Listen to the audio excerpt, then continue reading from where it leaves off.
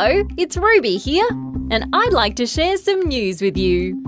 Today is Monday, and the date is the 28th of January. Today, we're talking about an unusual creature that turned up at an Australian reptile park. Let me give you some clues. This animal has patterns on its body, it likes to hide under rocks, and it has a blue tongue. Can you guess? Yep, I'm talking about a blue-tongue lizard. But this blue-tongue lizard isn't just any old lizard. His name's Lucky, and he has 2 heads. Well, he's kind of got 2 heads. Lucky's face has a split down the middle, so he's got 2 little mouths and 3 eyes. Wow!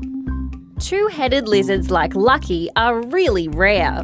They can end up this way when something happens to them when they're growing inside their egg. Usually 2-headed animals find it hard to survive in the wild, but luckily for Lucky the lizard, he doesn't have to live in the wild anymore. Good luck, Lucky! And that's the end of news time for today on ABC Kids Listen. Let's catch up again tomorrow.